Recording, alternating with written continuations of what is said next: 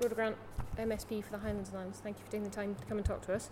If I can start by reflecting on something that Kenny Steele, who's the Chief Executive of Highland Hospices, spoke about a few minutes ago, and he was talking about his organisation's efforts to unleash compassion in the community. Where do you think we are with unleashing compassion in our communities?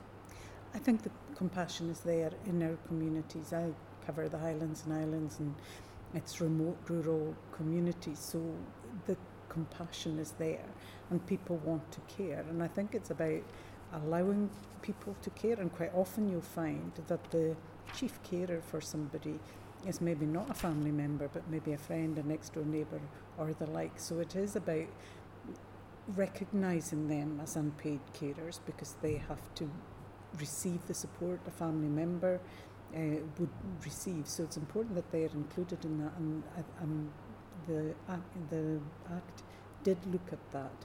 But often people even living under the same roof are not receiving the support that they should get, and so therefore I think people who are within the community even receive less support. So there is a bit about encouraging them. I don't think they need a lot of encouragement, but they do need support, because too often I see people, unpaid carers, really working hard to support somebody, and then they fall over. So you don't have one person requiring care, you have two people requiring care. So unless we get that balance of support right, I think it won't work, frankly. Yeah, absolutely. And Donald McCaskill, the Chief Executive of Scottish Care, he spoke about unplanned hospital admissions, which is obviously something that government and communities want to reduce, but he spoke about how we still have situations coming up all too often of an individual coming in through an unplanned hospital admission, but the individuals that look after them at home don't necessarily come with them in terms of inputting into the care that they need in hospital. I think on a number of fronts, that's right. If it's a family member that's caring, then the chances are that they will come in.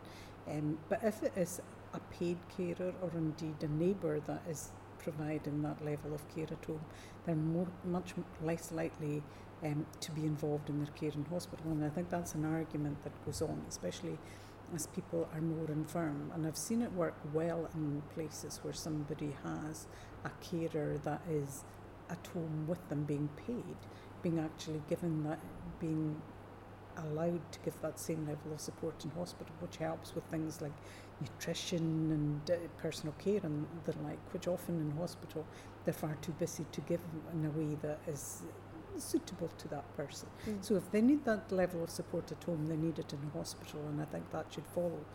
Now that's not always easy. I mean, I cover the Highlands and Islands. Hospitals are few and far between. So if you've got somebody who's delivering paid care in the home, then having to move, out with commuting distance really, to a hospital to provide that level of care, we need to have the support systems in place to allow them to do that.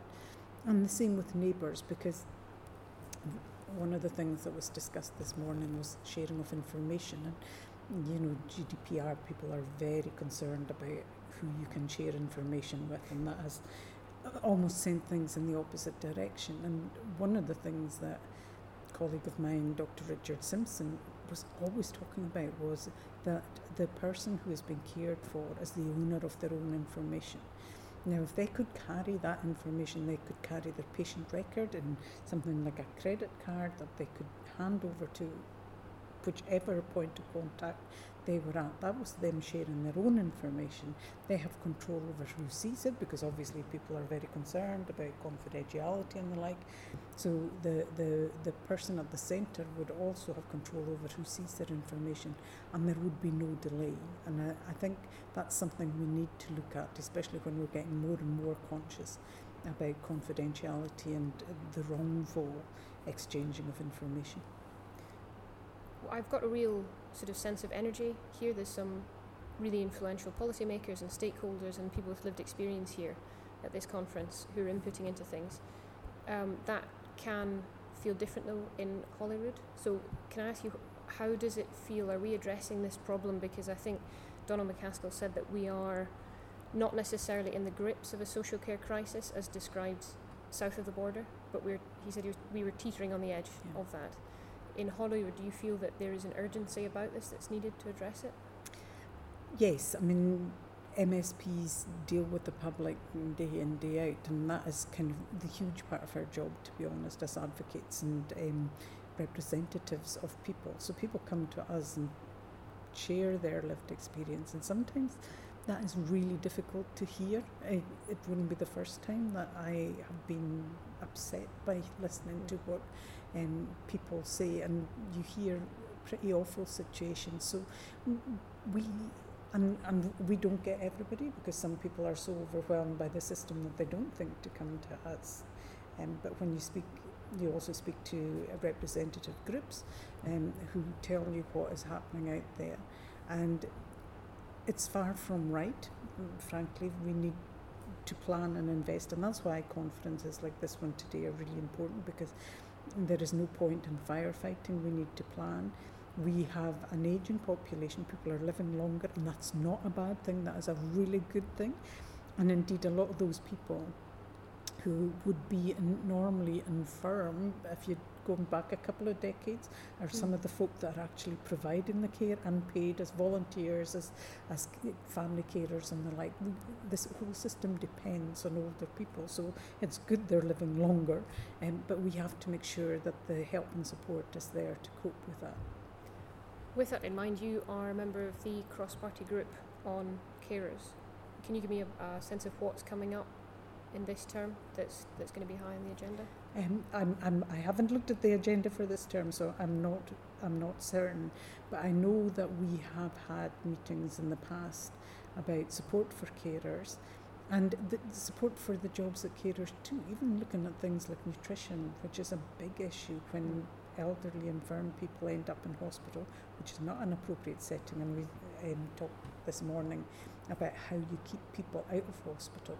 But once they go in, the longer they are there, the more infirm they become. It's not the right place for them. And some of that is just about getting up and walking about, so getting exercise. They sit by their beds. They're not encouraged to move about, because in a hospital setting, people want to know where the patients are for when treatment is being given. If they're not able to feed themselves, or maybe don't have a great appetite, there's not much time spent on making sure they are eating and eating what they need to eat to keep healthy.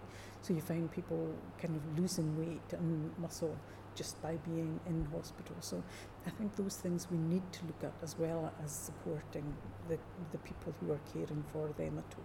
I guess that's the issues you're bringing up, which maybe don't sound like big grand issues that we might be dealing with. It doesn't maybe have the same ring as tackling delayed discharges and things, but making sure somebody's eating right and eating foods that they like.